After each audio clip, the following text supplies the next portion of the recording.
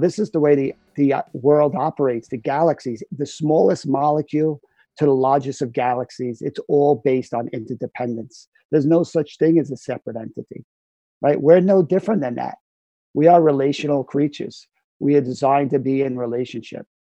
All the science is saying that, and all the religions are saying it's about the experience, it's about the journey, it's about the process, right? So I'm hoping something like this reawakens that kind of awareness in people, that is our essential nature. We got to get closer to what we're supposed to be doing instead of going down this road of kind of isolation and just all about self.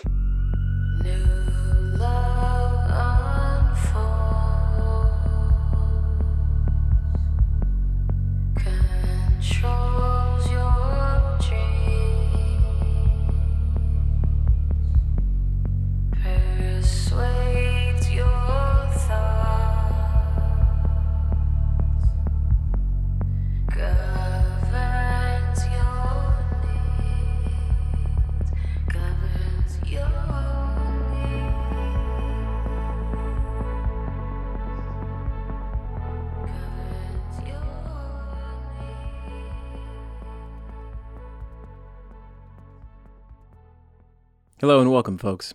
Strange times, but lots to find in strange places. So wherever you are and whatever you're experiencing, whether it's an issue with your health or your finances or your fears, turn, as you'll learn in this conversation with George Faller, turn towards somebody that you can. But you'll hear plenty from him about that. So I want to jump into a couple of things before we get started. I've got a number of directions to point you. First of all, welcome. This is The Sacred Speaks. My name is John Price. I'm your host. Thanks for joining. So the first thing I want to get to is the music. And the theme music for the podcast is from Modern Nations. Check them out at modernnationsmusic.com. And today the featured band is Keanu Leaves, and their song Anti-Gravity Machine is what you heard the very first clip. The second music clip is from Modern Nations. But Keanu Leaves, their song Anti-Gravity Machine in full will be played after the episode, so be sure to hang out, listen to that. This came out in 2019, and I know some folks that worked on that record. I'm pretty sure, I hope I don't mess this up, Audio Styles, Taylor Tatch worked on this album, and Taylor's an all-around badass. We're doing some recording right now, actually. So Keanu Leaves, thanks guys, that's cool, good stuff. Yeah, check out the song. Also, if you check out the links in the liner notes of the podcast, you'll find links to Modern Nations, links to the bands, links to all the participants. So be sure to check out, scroll down, and you can kind of explore all the other directions this thing points you in. Okay, second thing is I want to introduce you to today's participant. So George Faller is a fascinating human being. And one of the reasons why, as wild as it is, I actually scheduled this time with him to have the conversation before all this COVID outbreak.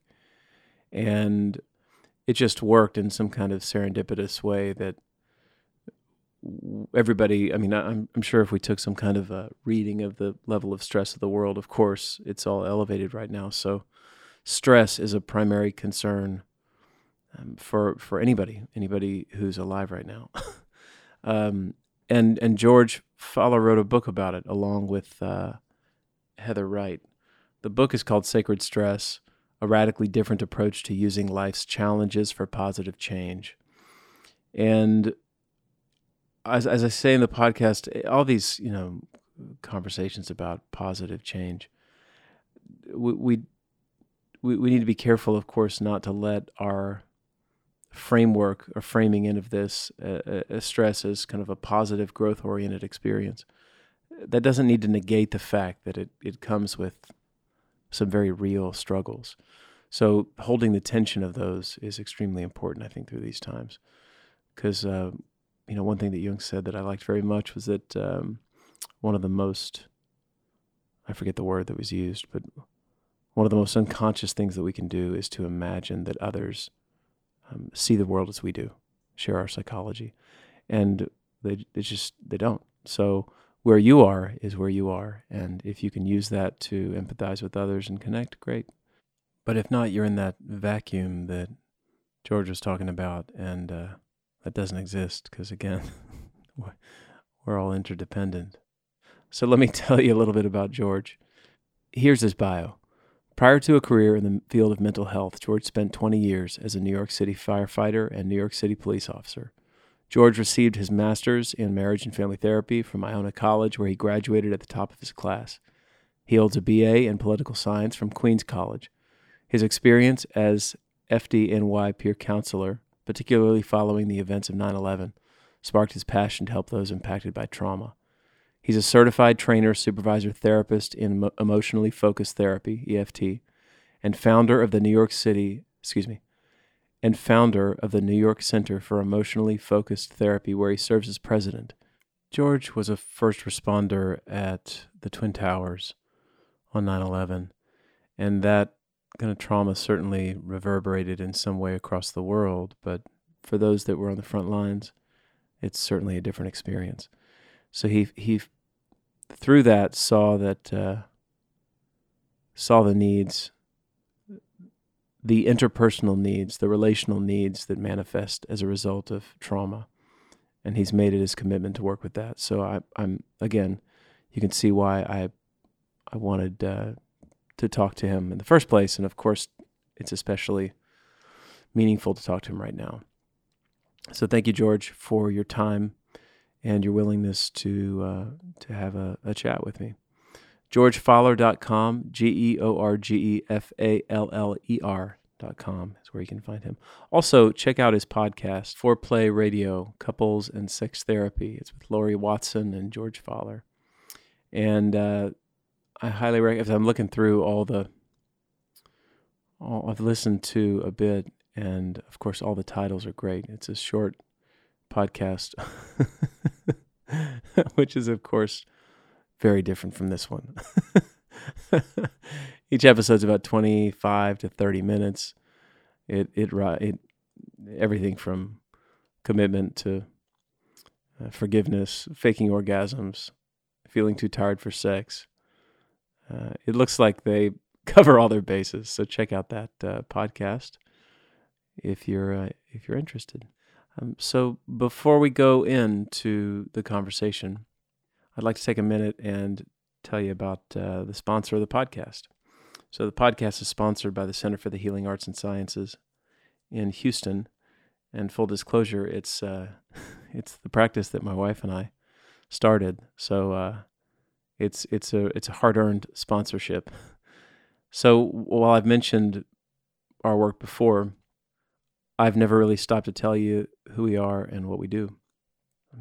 Our practice is working to help the body, mind, and spirit of those who come to seek us out. Each week, whether it's on the podcast or in my office, I talk with a bunch of folks. And certainly the anxieties are, there's a variety, of reasons or, kind of causes for the anxiety. But the essence here is that the way that our, body, mind, and spirit respond to stress, whether that's the stress created from a virus or in response to a fear about the virus or very real fears about finances, we know that we need support on all those various levels. So whether the support comes in the form of immune support or psychological support, relational support, education and support, what we at the center want to do is provide a space for people to come and get all those needs met. So with the changes, we've adapted a bit and given life to some ideas that have been, certainly We're going to come online, but they definitely come on in times of crisis, or they came on in a time of crisis. So my wife and I started the center because we're passionate about how that wellness is an option. And she and her team approach wellness via Chinese medicine and acupuncture, and I and my team approach it through psychotherapy. And some of those who work with us utilize just one of these modalities, and the others partake in all of them integratively. But regardless of how our services are used, the wellness of the folks who come work with us is considered head to toe, because we believe the process of healing is best approached as a full body experience. Specifically for this physically distanced time, we want you to know that we have options for you. So first thing to know, we're offering frontline support to folks out there helping to tackle this COVID virus. Please share any of this information with the doctors, nurses, and other frontliners. They can reach out to us, and we'll offer a deeply discounted brief session, so that they can vent.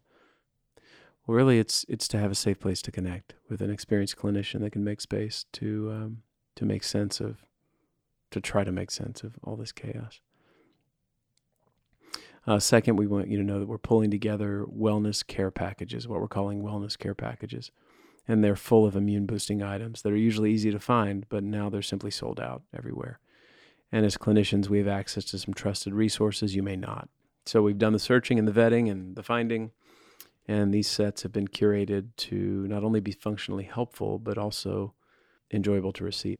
So they can be given as gifts, and if you check them out, you can go look at the Instagram page on the center, and there'll be more information. So if you're curious about these wellness packages, and I'm blessed that I'm in a home where my wife is kind of digging into this and trying to figure out how to support our systems, as my team's working to do something similar on a psychological level. You can text us at 713-526-4444. Just text wellness care package or frontline, and somebody will reach out to you, and we'll get back to you. So the company itself, the motto is grow deep, grow tall, and grow with us, because we want you to do that. We want you to grow.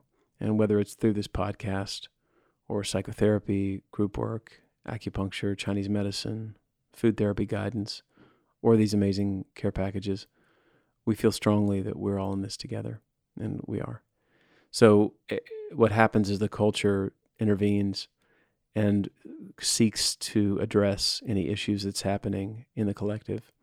And I think this is one of those. So again, text us at 713-526-4444.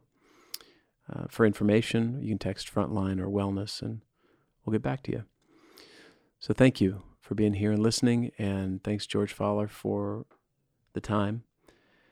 And for now, we'll leave it there. Hang in there.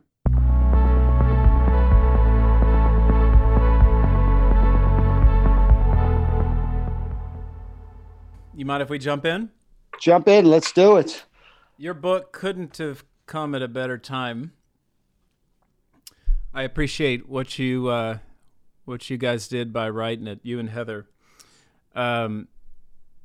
Again, you and I scheduled this a while back, and right. And it's just hitting squarely right where we need it. We need to hear about stress and emotions. And as I'm thinking through, I want to do two things, and then we'll see where we go. The first, I'd like you to introduce yourself for the audience, anybody who's not come across your work. And that may be by way of part two of this question, which is one of the incredible advantages of speaking with you is, of course, your life narrative. And I when I was taking all my notes and digging into this work, I kept coming back to this comment that, yeah, but George has experienced things that not many people have in the professional work that you've done, from your work with the fire department, police department of New York, and then as a marriage and family therapist. So I wonder if we could dive into some of that personal experience that set you up to be a person to hold space for people in the way that you do today. Cool with you? Sounds good. Yeah. All right, launch out, man. I'll ask questions as we go. All right. Let's have some fun here because these are some crazy days that we're in for sure. So I'm George Fowler. I'm a licensed and marriage family therapist. I'm specially trained in emotionally focused therapy, which I'm a trainer in and the president of New York Center for Emotionally Focused Therapy. Prior to my career as a therapist, I was a New York City police officer and then a New York City firefighter during 9/11. So, and Heather Wright and myself came up with a book called Sacred Stress, which was really just trying to, it was some of, it was both of our stories, but for me personally, just around how 9/11 shaped how I saw the world and pushed me down this different pathway of talking about feelings and vulnerabilities, things my whole life I was trained not to engage with or really share. Mm-hmm. So, but wow, I mean, talking about it being relevant, what's happening with the coronavirus, and I mean, I've never seen. I'm pretty good at compartmentalize it. I got my firefighters still trained that I could just, you know, focus and block things out. And this thing is just, and this is like nothing I've ever seen before. I mean, this makes 9/11 seem like just a bump in the road. Just the massive amount of helplessness and fear, and it breaks my heart to hear people dying alone. And even during 9/11, I could think at the worst of times, I could go see my family, I could see my friends, I could have a drink, I could eat a meal. I had moments of just resetting with people I loved, and with this social distancing. I mean, this is Mm-hmm. just really creating a level of massive isolation, unlike anything I didn't even think was possible to do. It's crazy to hear you say that because for so many of the folks that I work with, 9/11 is one of those signifiers. It's like, well, I lived through that. I experienced that. But most people are setting up that comparison between 9/11 and what's happening today, except most people I talk about to were not first responders at 9/11. So to hear you say that, it's pretty intense for me. To be honest, some things I've seen in my career as a firefighter have been pretty intense. But to think about the courage it takes to, just work in a supermarket, to go in not knowing who you're going to encounter, to come home not know who you're going to give it to, if you did catch something, to somebody you love. I mean, there's no break from this thing. So I think, yes, you're right more than ever to just have a mindset around stress and how do we cope with it in healthier ways. I think it's so relevant now more than ever before.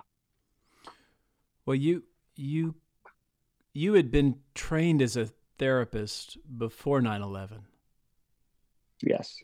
And so you had that to fall into, but you also then were making space for all these other folks that were similarly traumatized. How did you care for yourself through that fallout? Well, let's backtrack a second. My plan and my illusion of having control over my own life, this idea of, I always was interested in psychology. I was the fifth of eight children growing up. I was always somewhat of a role of a mediator in my family of origin. So my plan was to have something once I retire from the fire department, just have another career, things I was interested in. I Mm-hmm. had no plan on working with firefighters. They did not like talking about their feelings. I didn't want to talk about them with their feelings.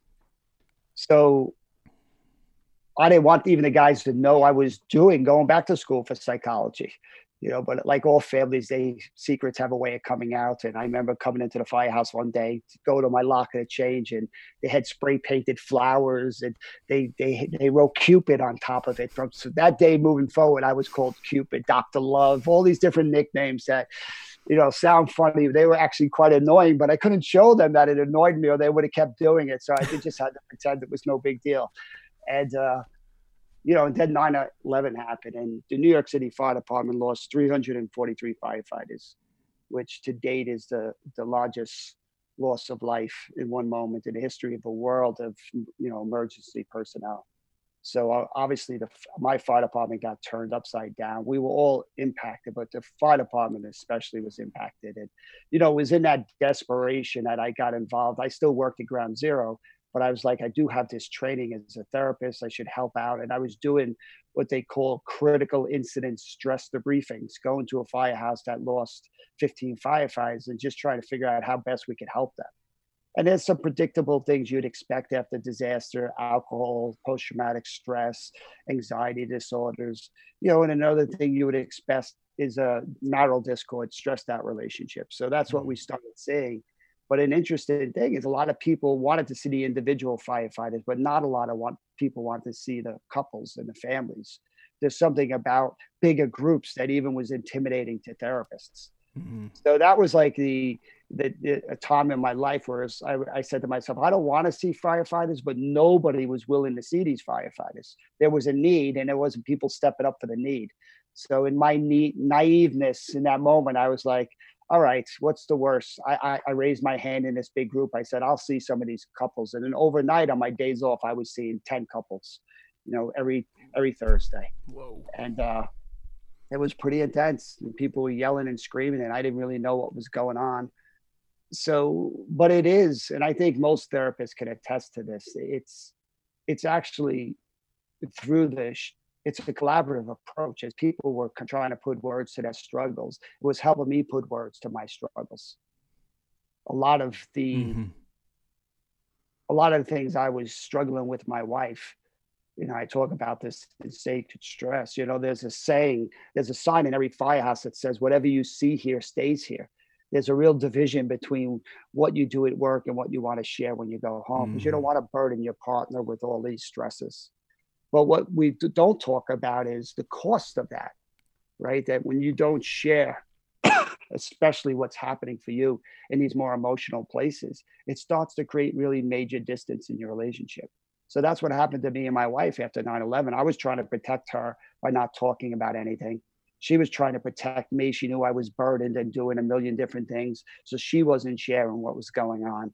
And before you know it, despite trying to love each other and serve each other, we were growing further apart at a time when we need each other the most.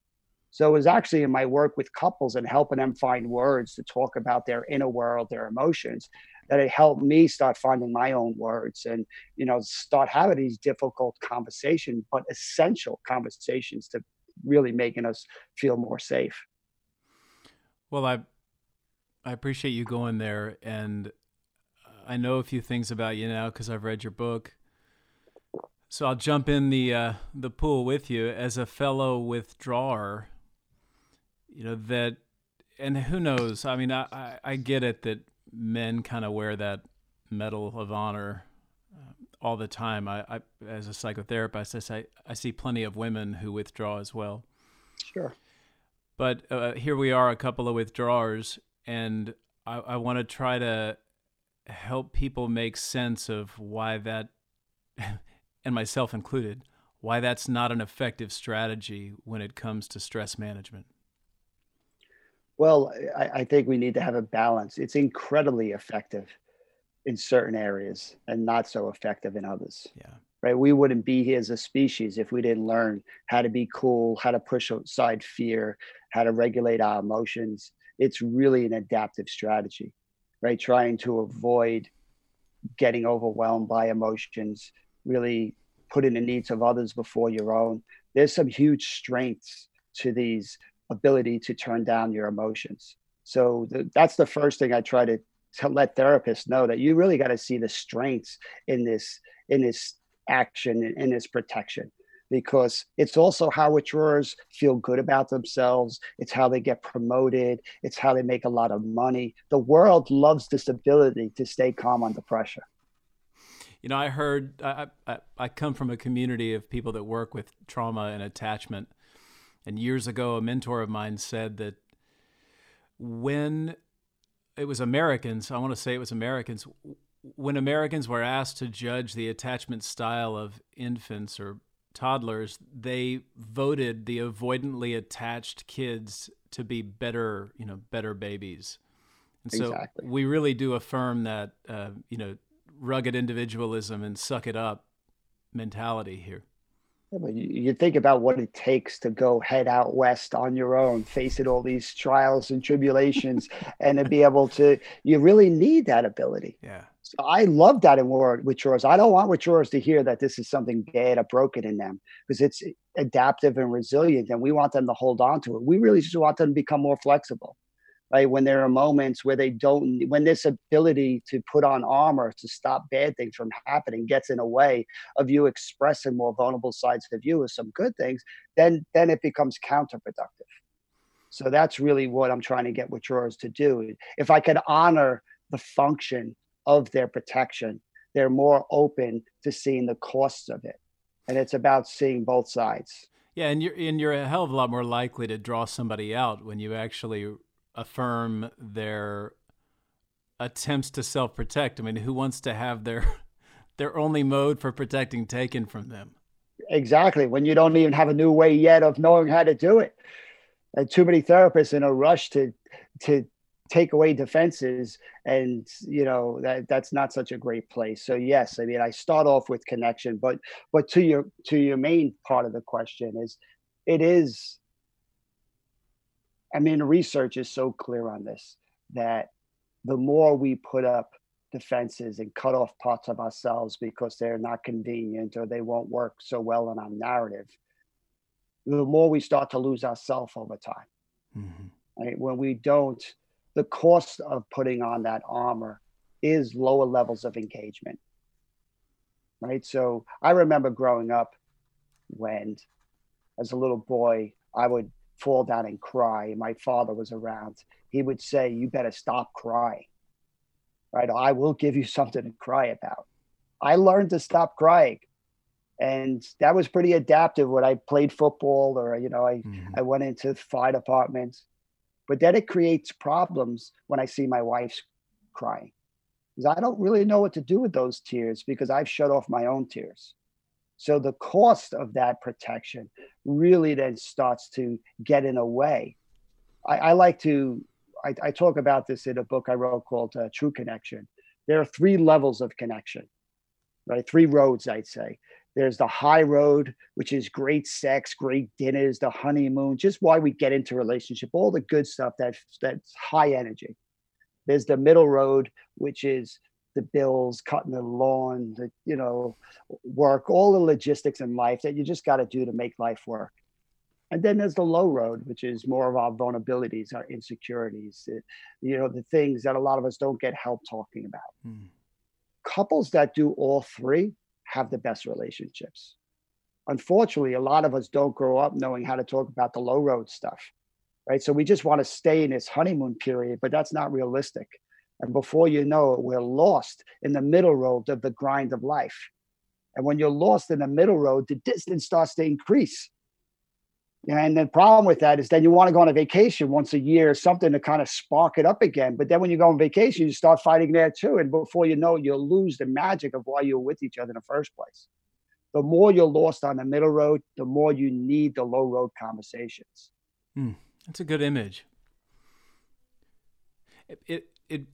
As you were talking about it, it was bringing up the way you kind of drew this dual structure when it comes to stress in sacred stress, the 2 different kinds of stress, and in service to, I think, tending to a time. And I need to say this, that talk about duality. This is a weird ass time, because I mean, I lived in New York. I'm talking to people in New York right now. I'm talking to people in areas of the country that are hit pretty hard currently by what's happening with COVID.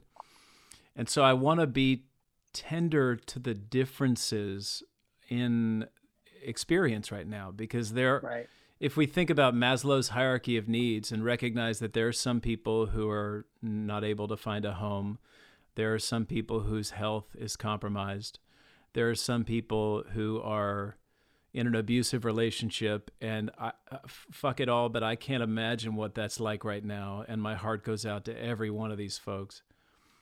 Then there's also folks that are having this transformative experience right now because they're connecting with their kids in ways they've never been present enough to do so. Right. So with that said, I mean, that's almost like a disclaimer that I don't want to speak in positivistic terms about this experience in an attempt to romanticize something. I'm Yes. very grounded in the intensity and the enormous burden that the world is holding, and I see a lot of patients every week, and people are having these profound experiences. Granted, I'm in Houston, and from all estimates, we're really going to peak in anywhere from 3 to 6 weeks down Hmm. here. And currently, it's April 2nd, and so we're a little time off. So the folks that I'm working with aren't necessarily personally affected as much yet. Certainly not as New York is being affected. Right. So can we tend to this kind of misconception about stress a little bit? Sure. So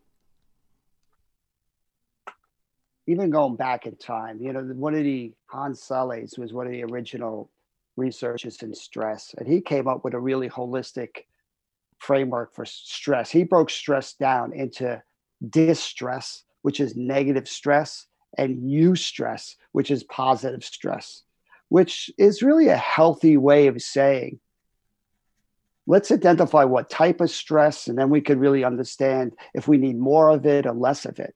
The problem over time is stress just came to describe distress.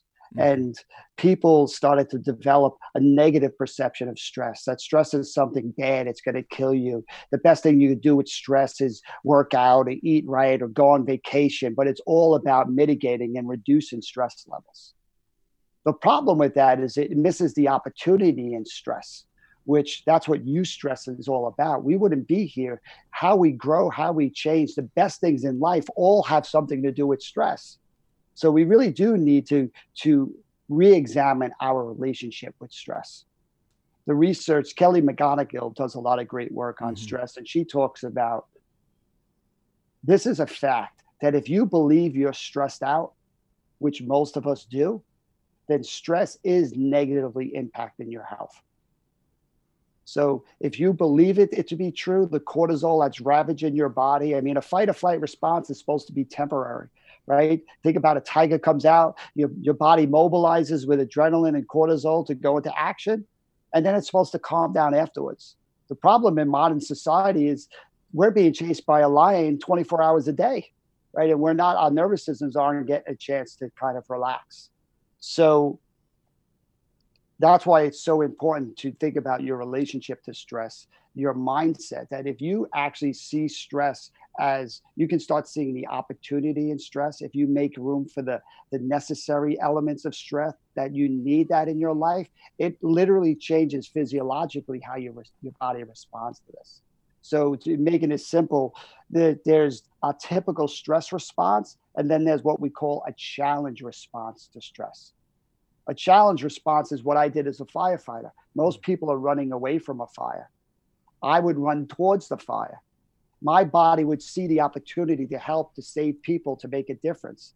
The interesting thing is, if you looked at my blood would look different than somebody having a stress response, a fight or flight Mm-hmm. response. They'd have high levels of cortisol. What would you'd see in my nervous system would be lower levels of cortisol and higher levels of oxytocin and DHEA hormones, which are hormones that are calming the nervous system down. So literally, same event. The only thing that changes is the person's mindset to the event. And that difference makes all the difference if it becomes physiologically healthy or unhealthy for us. I just As hit you you with a lot there. So, no, I want to add to it because an image came up from your book which kind of blew my mind. Was you referenced something about the Vietnam War when people were set up on posts, and that the superior officers kind of messed up by making them guard the post individually. Would you speak about that, because that relational piece is incredibly important as well as the interpretive piece? yes, I mean, by far, the worst predictor to outcome is isolation. And by far, the best predictor for stress is relationships. It's a lot better for you than not smoking, working out, eating, all the things we normally attribute to healthy lifestyles around stress. By far, the most important is our ability to be in relationship. This is what's scaring the heck out of me of something like this, because, you're right here. A lot of people isolated together that are strengthening their relationships. But there are also a lot of people being cut off there by themselves in houses, which is, we know, such a horrible way of dealing with stress. That's why we need to involve reaching out through videos or whatever else to connect. But that example, just to give you, if you took a Marine to guard a space of, say, 500 feet versus two Marines together having to patrol 1,000 feet. I mean, they're patrolling the same space. The only difference is, are they alone to deal with it? Or are they with somebody else? When you're with somebody else, it makes all the difference to your nervous system. If you're going to be ambushed, it really doesn't make a difference. Probably one or two are just going to be likely to die. But just facing a threat together with somebody else really changes how your brain perceives the threat. There are so many studies today that really look at that. I'm trying to think, Dennis Profit does this great research at University of Virginia looking at the size of a hill. And if you look at the size of a hill and you put a backpack on, he does this with his students. And then he says, all right, take 5 steps. And then he says, stop. And just for 5 steps, he takes their blood. And he's looking what's happening in their blood versus doing it with their friends. You're burning 6 times more glucose just in those 5 steps when you're alone than when you're with somebody else. How your brain perceives the stress or the challenge totally influence if you're going to be alone or with somebody else to do it. This is profound. This isn't just like people saying love and it's helpful. I mean, there's hard science that says we are wired to deal with stress in relationships. And that makes so much sense. We wouldn't be here if we didn't learn to kind of work together. That is the gift of our species. So we got to honor our nature. And so often, unfortunately, what's happened with modern society is we're becoming more and more lonely, more and more isolated. We are bonding creatures. If we don't bond in healthy ways, we're going to bond in unhealthy ways. So we'll bond with TV, with shopping, with drugs, you name it, because we are bonding creatures. Well, to go back for a second, I find myself curious what you're thinking about as you're walking toward a fire as opposed to away from it, or running toward a fire. I do think so much of the training kicks in that sees the opportunity, that says, hey, there might be somebody that needs my help. I think the most important thing is I got a job to do. If I don't do my job, I let the team down. I put the team at risk. I want to make sure I do my job. So I'm mobilizing my energy to kind of get that. It's almost like when you're on a sporting team, right? It's like you have a position to play. You got to get it done, because if not, other people you're going to let down. So you do become part of something bigger than yourself. Sure, there's fear, there's some concern, but that's kind of in the background. Front and center is the mission, what needs to get done, and heading towards that. So it's relational. It's definitely relational. And that's the irony here. You got all these macho, tough, I work with Marines and special forces, and, they don't have feelings. And yet what they're doing is 100% based on emotions. They don't want to let their partners down. Yeah, because they'll be called Mr. Cupid or something. They're going to be given shit. They'll be given shit, and it also feels good when you're part of a team. Yeah, it does. It feels like, you come back and you can just kind of relish your game. I mean, it's horrible. People lose things and bad things happen. And part of you feels terrible about that. But there's part of you that just says, I did what I was trained to do. I was part of a team where we all work together. Men get a hard time. Oh, sorry to interrupt. No, it just says there's something really beautiful about that. I agree. And my comment is that men get really a hard time about what they tend to lack emotionally. And I just putting myself back to what you began with, which is we've got to kind of affirm the defense. We can't just try to get out of it or judge it. Men are given a really hard time because of their lack of emotional awareness, and portrayed in ways that or buffoon comes to mind as the kind of modern depiction. But the way you're framing it there, I think revitalizes part of that relationally toned dynamic. And it's almost like how to get, it's not just men, people who tend to compartmentalize, to recognize the ways in which they are in relationship, right, and to enhance that, to amplify that. Yep. And we're in a period of time which is interesting, that we are getting cut off from each other quite literally right now. Mm-hmm. What do you recommend for people that are separate and isolated, how they envision and imagine this experience? Well, first I want to go back to the bigger picture that you were saying when you're talking about people who tend to withdraw. Why do they learn to withdraw? Because they've been trained to withdraw. They have not had success sharing their feelings. They've been actively encouraged to suppress their feelings. So the root of the problem, if we want more emotional engagement, they need to have success with their emotional engagement. The problem with most people is they expect too much too fast. And then they send the message that they're disappointed with this withdrawer who's struggling with their emotions. So it really is about, when I work with lots of withdrawers, I'm trying to get them to see in the moment, withdrawers are actually a lot more emotional than you think. No doubt. They're constantly scanning their partner. They're reading their partner's tones. They're looking, they have perfect time. And whenever the emotional temperature starts to raise a little bit, they jump in. What do you think's driving their jumping in? When they make a joke or they kind of change the topic or whatever move that they have to slow down emotion, that's all based on their emotions. They just don't recognize it. It's outside their awareness. So I'm trying to get a withdrawer to say, did you notice that? Look at what you just did. You got great timing with your laugh. It seems like to me, every time that something starts to come up that might feel awkward or might kind of lead to some tension, you kind of try to change that. Right? I love how you're able to do that. Do you even notice that you do that? Like, they have to have success when you hold up the mirror so they can see themselves that they are more emotional than they recognize. Right? And as they start to see this, they start to see their own opportunity to do this a little bit differently. Right? All of these moves that they're using in moment live to turn down emotional heat, mm-hmm, is all because there's something about it increasing that's threatening. What's so sad is nobody even sees that. Nobody helps them put words to that anxiety, that fear, that concern, whatever it is, the moment right before they do their move to turn it down. Right? And that's what I'm trying to get withdrawers to see, the advantage of actually talking about that place. Because if they could share it and have success sharing it, they wouldn't need so many of those defensive moves. Right? That's somebody who's much more flexible. What about the pursuer? What about them? How do you envision their defense?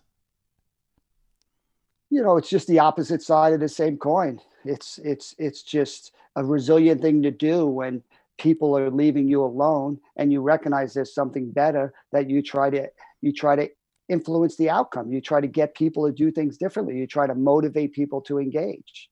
They come across as critical and as pushy and as demanding, but that's because there's an anxiety that they're just trying to express. They just want, because every time they express it, it leads to further isolation. They get more and more kind of put in this desperate place. But, I like to see a pursuer's anger and criticism as their hope.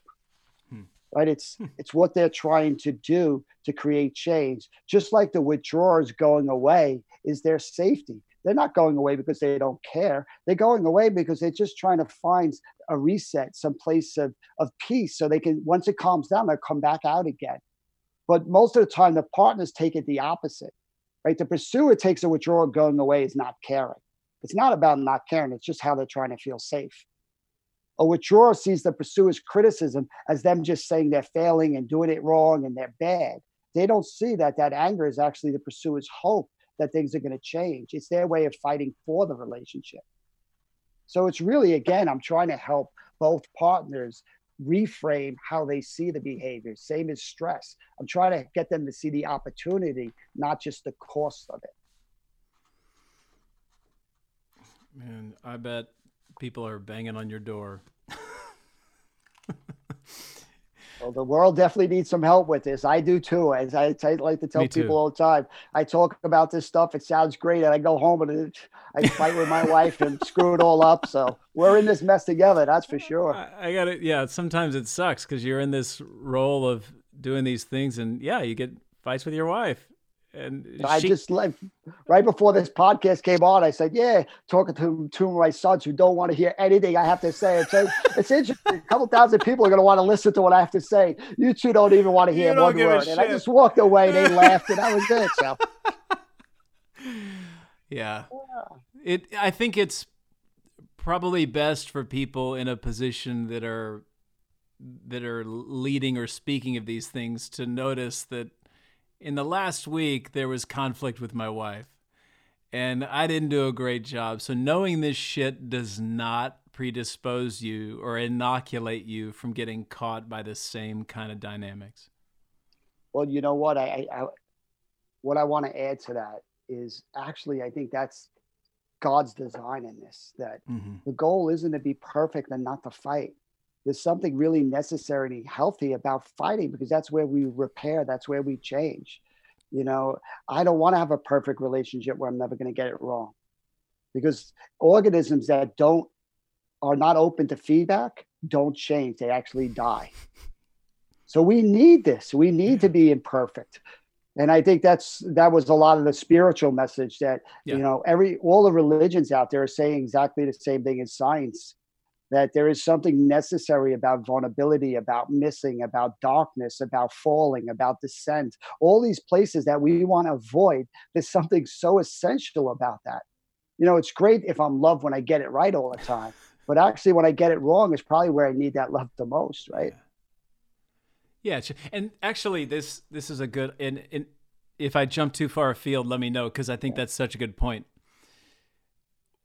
One of the things that meant so much to me about your book is something I spend a lot of time working with folks on, and myself included being one of those folks, is the interpretation problem, what I consider to be the interpretation problem, which is one's interpretation of their own emotional experience.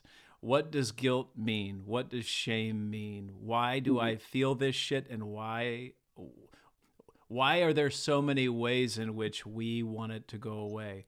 But you tended to this problem in chapter 3, I think, and it was meaningful to hear you deconstruct the various emotional, the purposes of various emotions. Can you riff on that for a little bit? Yeah, I don't remember all these chapters anymore, but I do know, you know, I was raised to poo-poo emotions, to just think they kind of got in the way. And I really didn't recognize how wise they are. All an emotion is, it's a signal. It's trying to give you information. It's pretty unwise not to listen to those signals, right? And especially these negative emotions like sadness and fear and guilt and shame. Like you look on Facebook and everybody's showing happy and perfect and smiling. And again, it pathologizes these more negative emotions. And yet these negative emotions often become the most important doorways into people connecting with each other. Right. So you're seeing this, especially now during these days. And we need people more than any time before. And this virus is leveling the playing field. It don't matter how much money you have, what race you are, what religion you are, sexual orientation, right? We're all scared, right? And in these places of fear, we do better when people come closer to us, understand, when we feel less alone. So it's counterintuitive. It's not, I shouldn't be hiding my feelings. I shouldn't be trying to block them out and just distract myself with TV or something else. That there's value in listening to what our emotions are saying, because embedded in them is what we need to get out of those places. So if I don't listen to my sadness, I'm not going to reach out for help. If I'm not going to listen to my fear, it's not going to tell me what I need to kind of make things safer. So there is so much wisdom in just listening to these emotions. And vulnerability, even the word vulnerability it's most of the world sees the old definition of vulnerability being open to attack or weakness, right? It's not something good. Therapists love the word. It's like, oh, I measure success in tears in my session, right? And we're looking at two different objects almost, you know. So I look at that old definition and say, people have good reasons why they don't want to show their vulnerabilities, but what they don't recognize in hiding them is that these walls they put up to keep out the bad also start keeping out the good. And you start to see their life vitality kind of shrink over time. People don't tell us that's the cost of walls, but it is. Yeah, I have so many people in my head that are saying, look, it's better this way. I think people don't recognize, and I say people, I mean we too, me too. We don't recognize what's on the other side of that, right? Because we've been operating through the patterns that were given to us in our developmental history. And how do you talk about the treatment? I mean, how do you're working with people who have been trained in this way. It's effective. It's validated by the community. There's a positive peer pressure around not being Cupid and not being connected with your emotions. How have you worked to help people move through those very understandable defenses? I keep it simple. It's called success in vulnerability. I need to make it safe for them to start putting their foot in the water, to kind of let themselves in first and then let their partner or me into these kind of safer, softer places. And when they do, if they have success, it builds momentum to do more of it.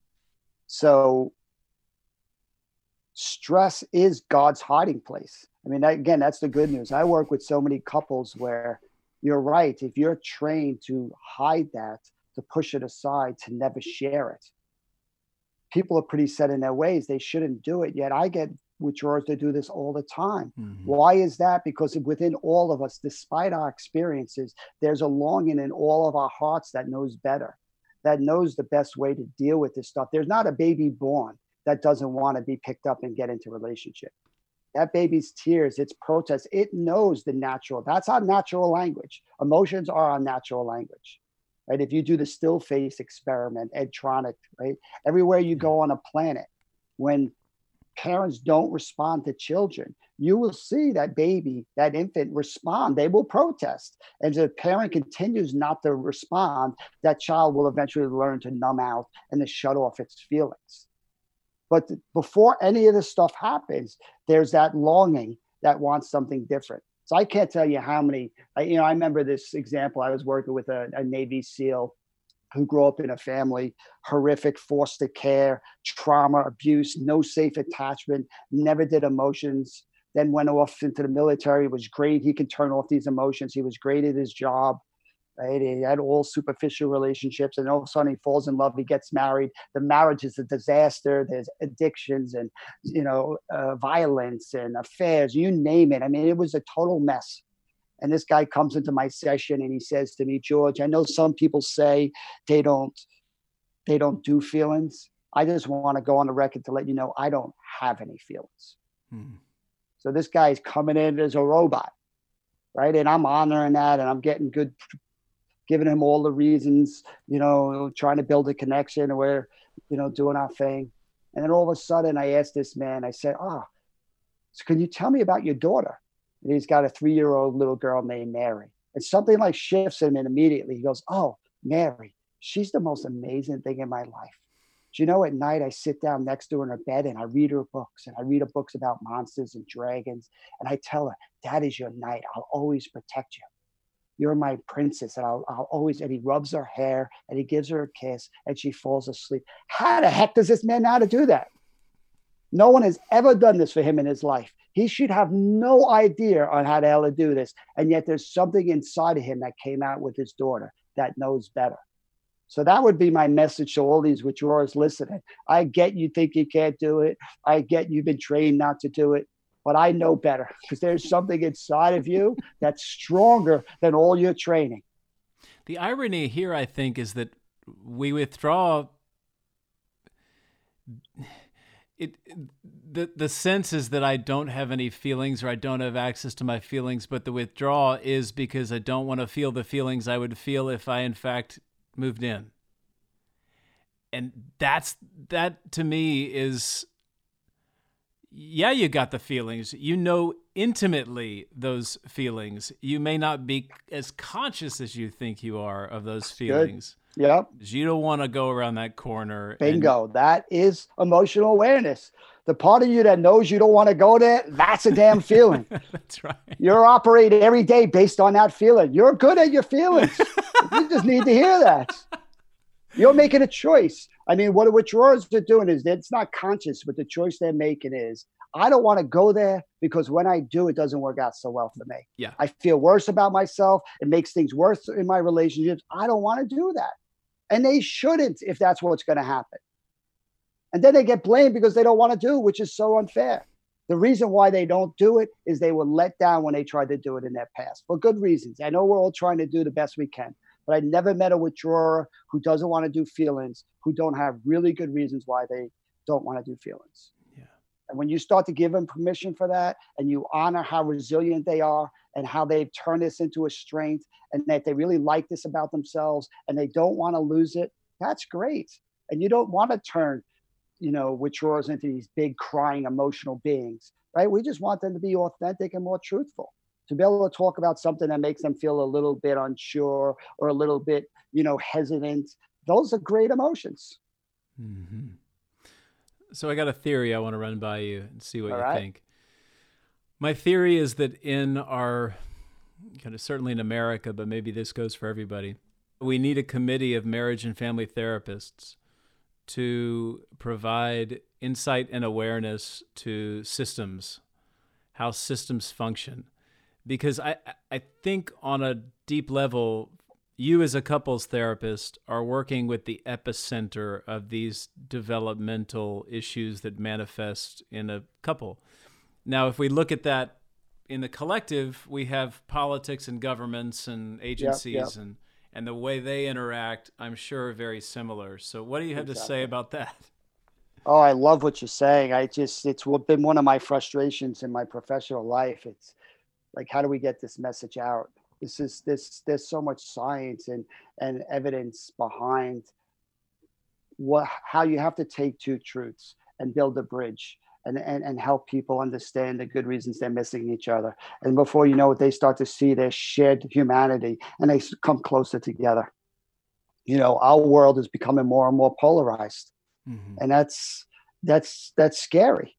I wrote a chapter in my book that the editor didn't even want to put in True Connection. I had a fictional conversation between Donald Trump and Hillary Clinton.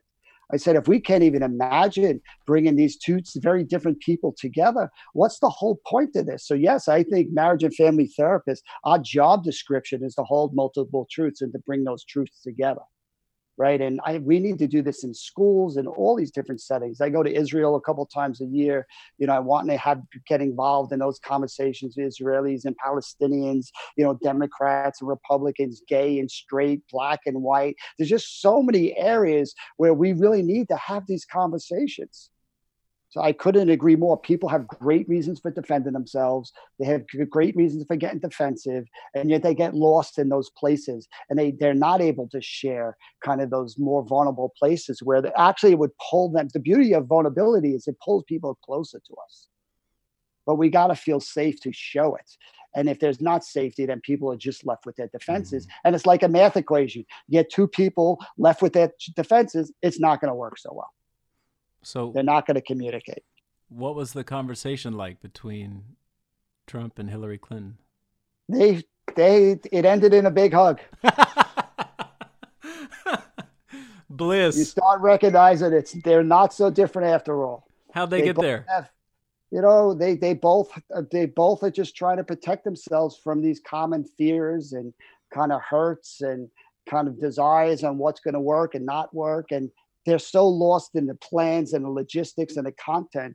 There's no conversation around these emotions, which are basically the same. There are only limited number of ways of dealing with threats and needs. Right? And when you start getting people that talk that language, there's just a bigger foundation on which they can connect with. It seems like they're in parallel existence, really. They're having two totally different conversations. Isn't that so often you and your wife, or me and my Yeah. wife too? Me and my kids. I mean, this is so, just like this virus, it's so normalizing across the board. They're having these same conversations in China as they are in Africa. You know, we just need help. And there is a great science now out there to kind of say what helps people communicate effectively and what doesn't work so well. So yes, if you can make it happen, I love your theory. However, I can help with that. I mean, this world desperately, and I'm hoping, that's the opportunity. I don't want to go back to the world before this virus. I'm hoping this changes things. I'm hoping I'm a different person, and it makes me think of when I think about 9/11, it did bring out the best in people.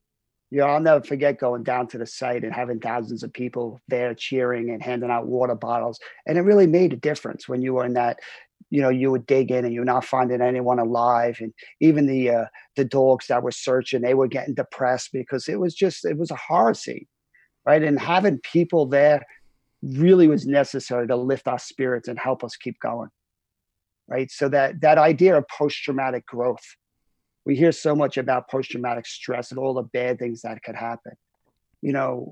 I didn't know about post-traumatic growth when 9/11 happened. And that's how you started this podcast off. You're saying, I'm not minimizing the negative, right? If somebody would have told me that 9/11 would change my life for the better the days afterwards when I lost so many friends, I probably would have punched that person in the face. But I wasn't in a place to hear it.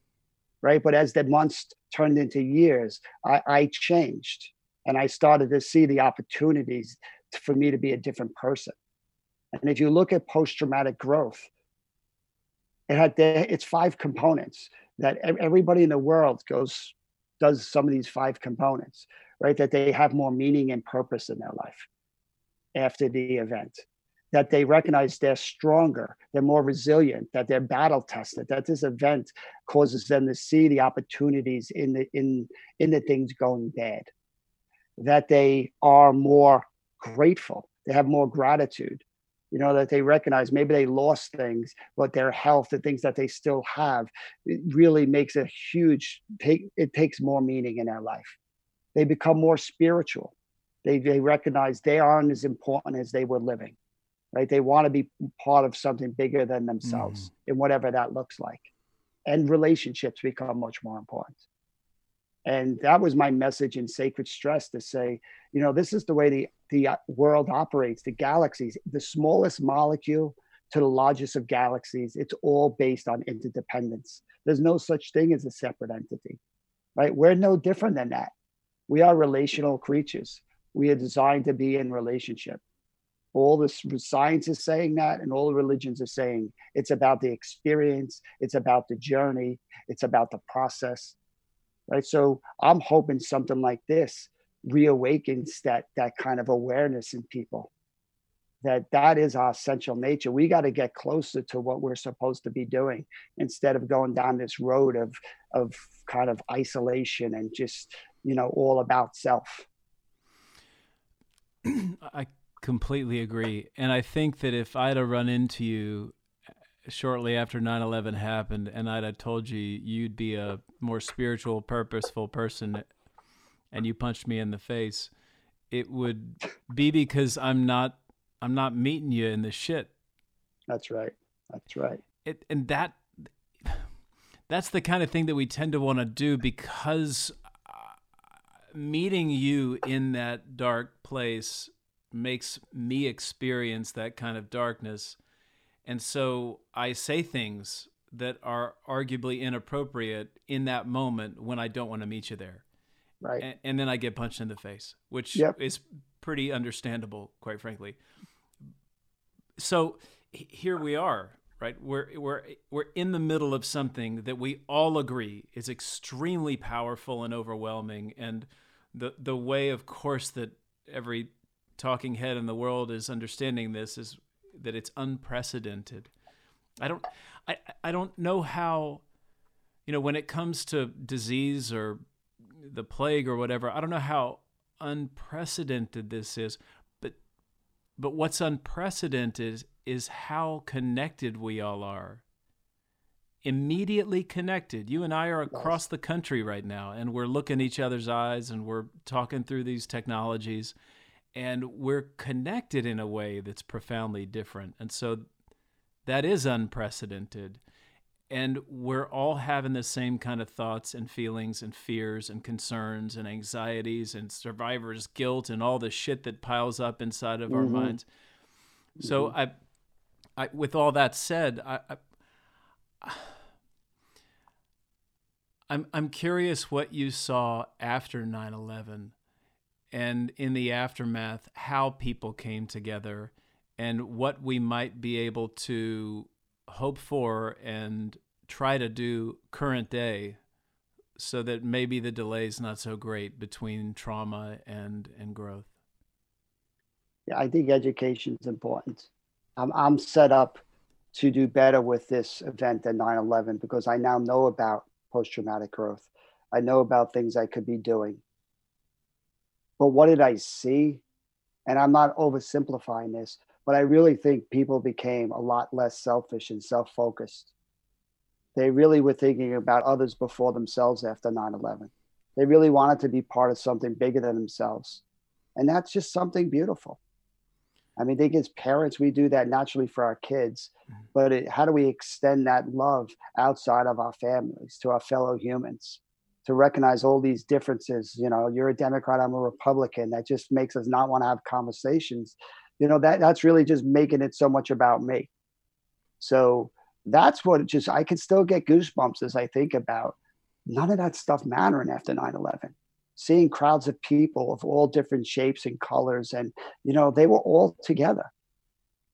So yes, we're challenged because we can't meet all together, but we can do it. We have some, technology. We have different ways of just carving out that space. For me, it's all about what do we do with this time that we have? We're all locked up in our houses. Like, what are we doing with this time? Are we thinking about other people? Are we being empathetic? Is our hearts being touched? Like, when we get a chance to put that into action, are we going to do that? And I think there's going to be a lot of people that are going to really want to do things a little bit differently. And I think that's ultimately what takes an idea and puts it into action, which is what's necessary for change. Right? That, like you said, we're having this conversation because we're trying to spark that flame a little bit more with people listening. Like, there's a lot we could join together to do to really improve the life and the life of this planet and our own lives, to just bring more safety and more vitality and more energy, more range. These are good, exciting things. And I'm not proposing that we create trauma, but do you think it takes trauma? I think trauma and stress I fall back to that all the time. It's where God hides. It's, when you're so self-sufficient, there's really no room for God or people because you got it all figured out. You got it all under control.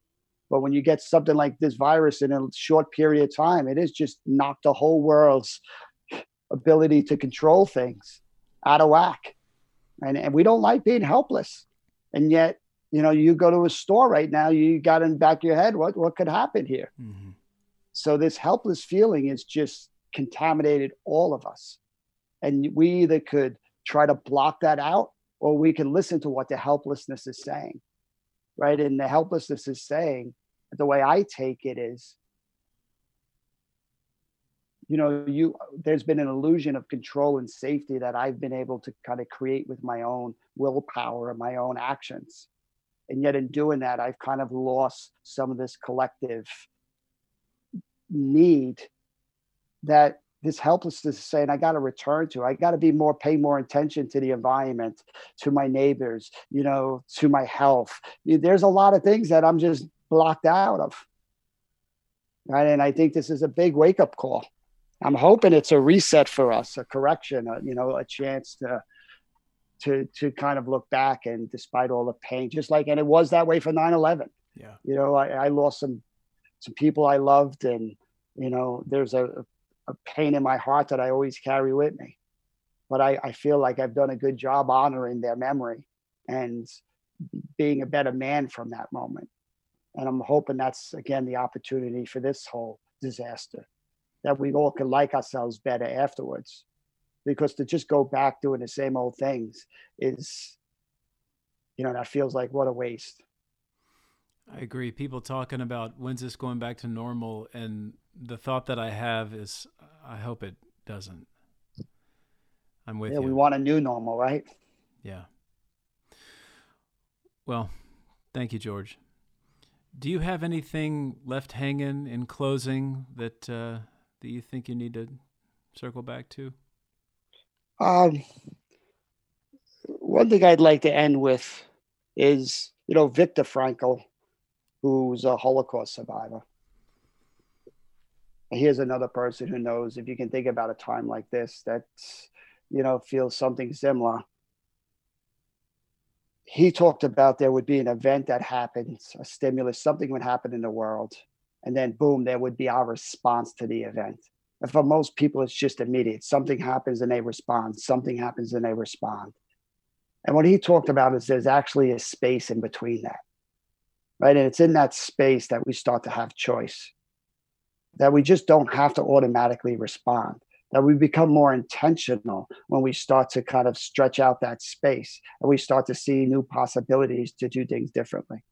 And I really feel like that's our chance now, that stressed spelled backwards is desserts.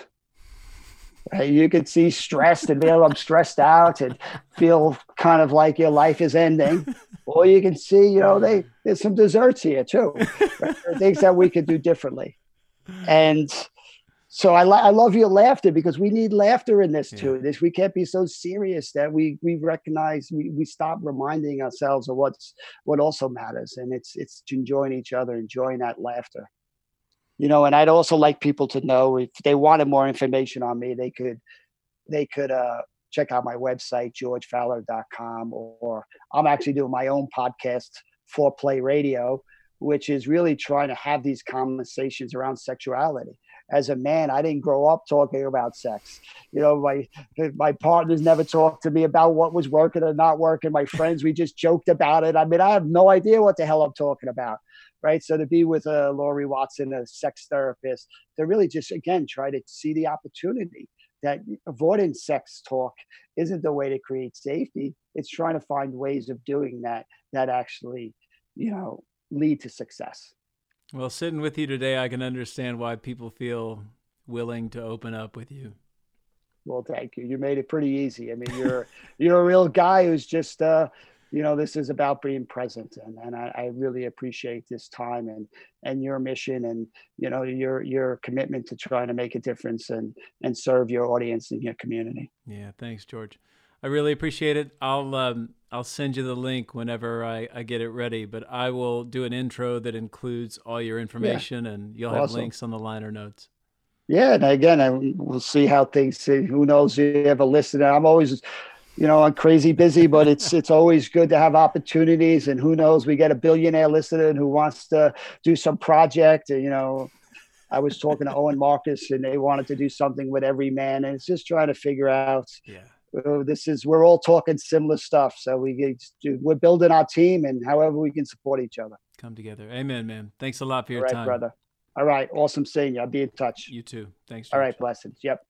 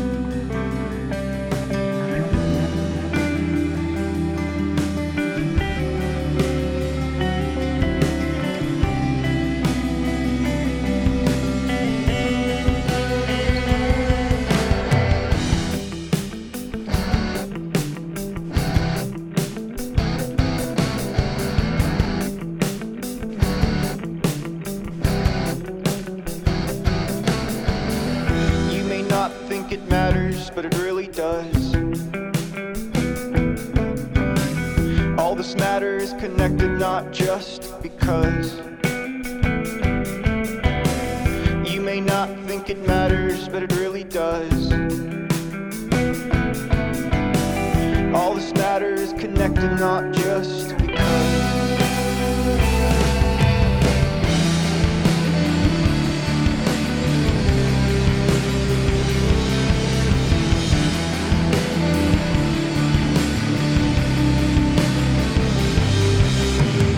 The earth spins on an axis while it wobbles round. We try too hard to leave the ground. I'm flying 10 times the speed of sound.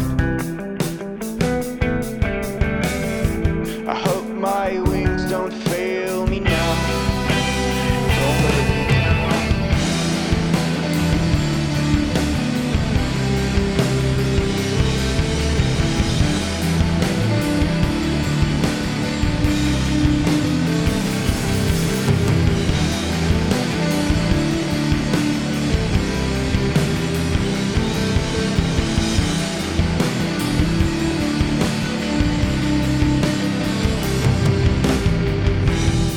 time stands still at the speed of light. If it's true, would you go and change your life? Do some things a little differently. With this noose around my neck, I can't breathe. You may not think it matters, but it really does. All this matters connected, not just because. You may not think it matters, but it really does.